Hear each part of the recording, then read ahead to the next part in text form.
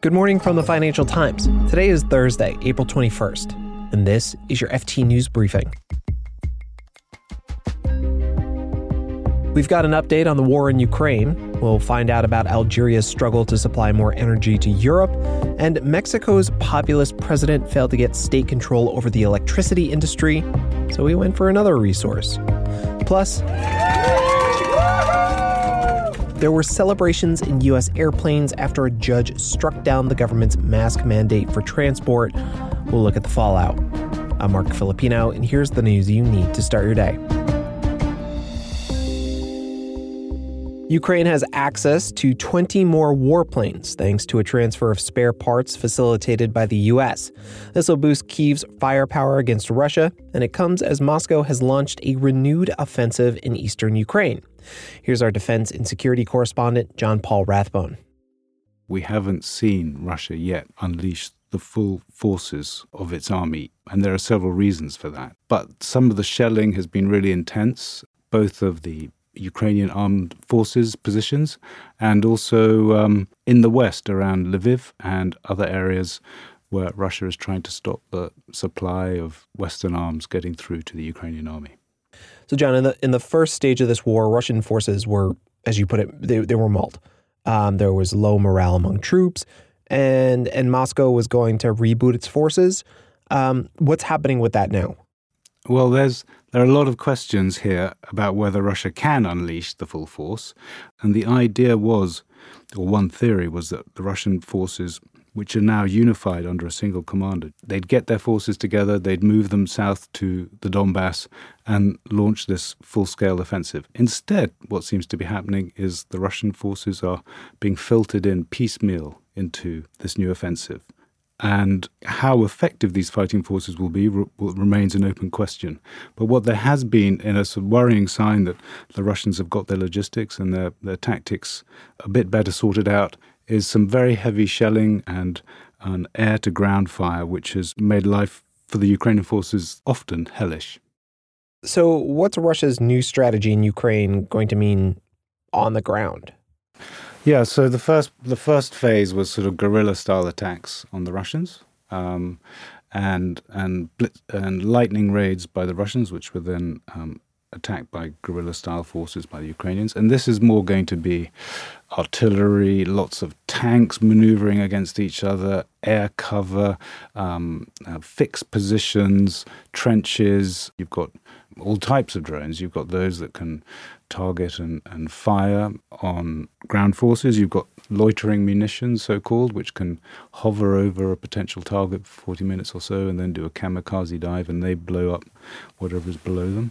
It's too early to say what the lessons of this war will be, but one has been the importance of drones and the importance of anti-tank weapons and how Russia has failed to tactically rearrange their approach to dealing with that kind of threat.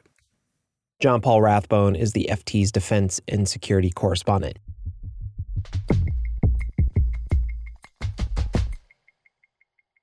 Europe's plan to wean itself off Russian energy has put a spotlight on Algeria. Earlier this month, foreign leaders, including Italy's Prime Minister Mario Draghi and the U.S. Secretary of State Antony Blinken, visited Algiers to discuss energy security. The FT's Hiba Saleh reports it won't be easy for Algeria to increase supplies. Algeria does not have extra supplies of natural gas that it can send to Europe, or it does not have sizable quantities of extra gas. It has, of course, the potential to produce more gas, but it can't step in right now and fill the gap. Hiba, right now, is Algeria seeing any benefit from higher energy prices, higher gas prices? Algeria can get higher prices for the oil and gas that it already exports. So it does benefit, of course, because of the increase in prices. And it benefits in another way in that people are looking at Algeria again as a potential place for investment to develop its oil and gas resources, or its natural gas resources more specifically, to supply Europe. So there will still be interest in Algeria. The issue is, can companies work there with relative ease it has been difficult for companies to invest in Algeria in the past. And that's one of the reasons why Algeria doesn't have extra gas to import, is that we're talking about years of underinvestment in its resources. And of course, its own consumption of natural gas, domestic consumption, has been rising, so reducing the quantities available for export. Hiba Saleh is the FT's North Africa correspondent.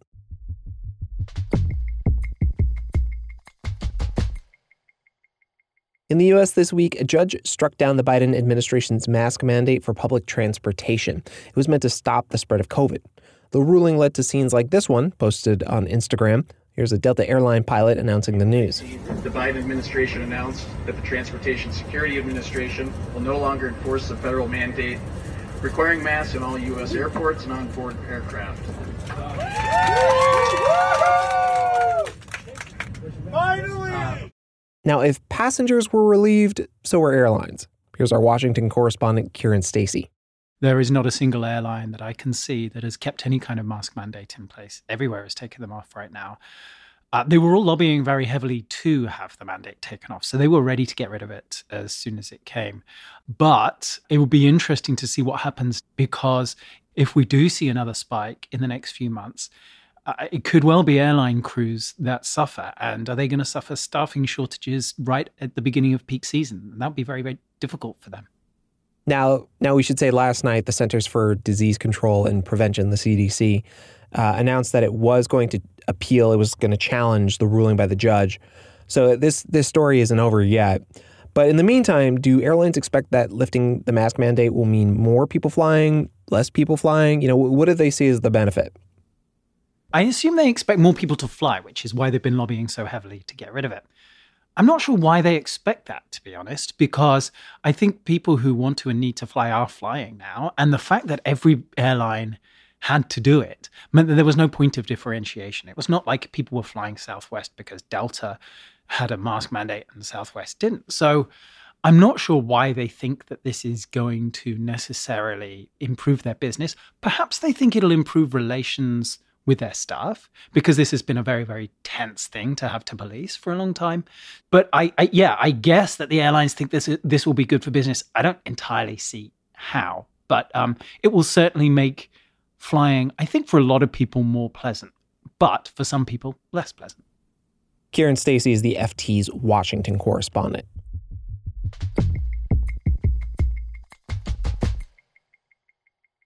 One last bit of news. Earlier this week, we spoke to our correspondent in Mexico about the president's effort to boost state control of the electricity industry.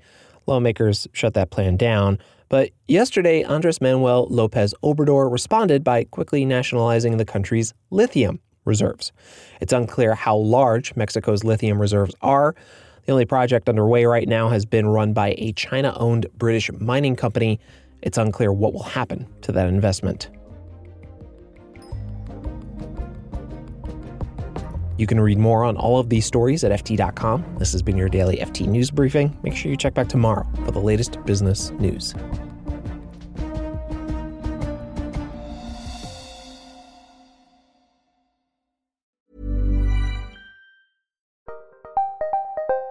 Did you know the Capital Ideas podcast now has a new monthly edition hosted by Capital Group CEO Mike Gitlin?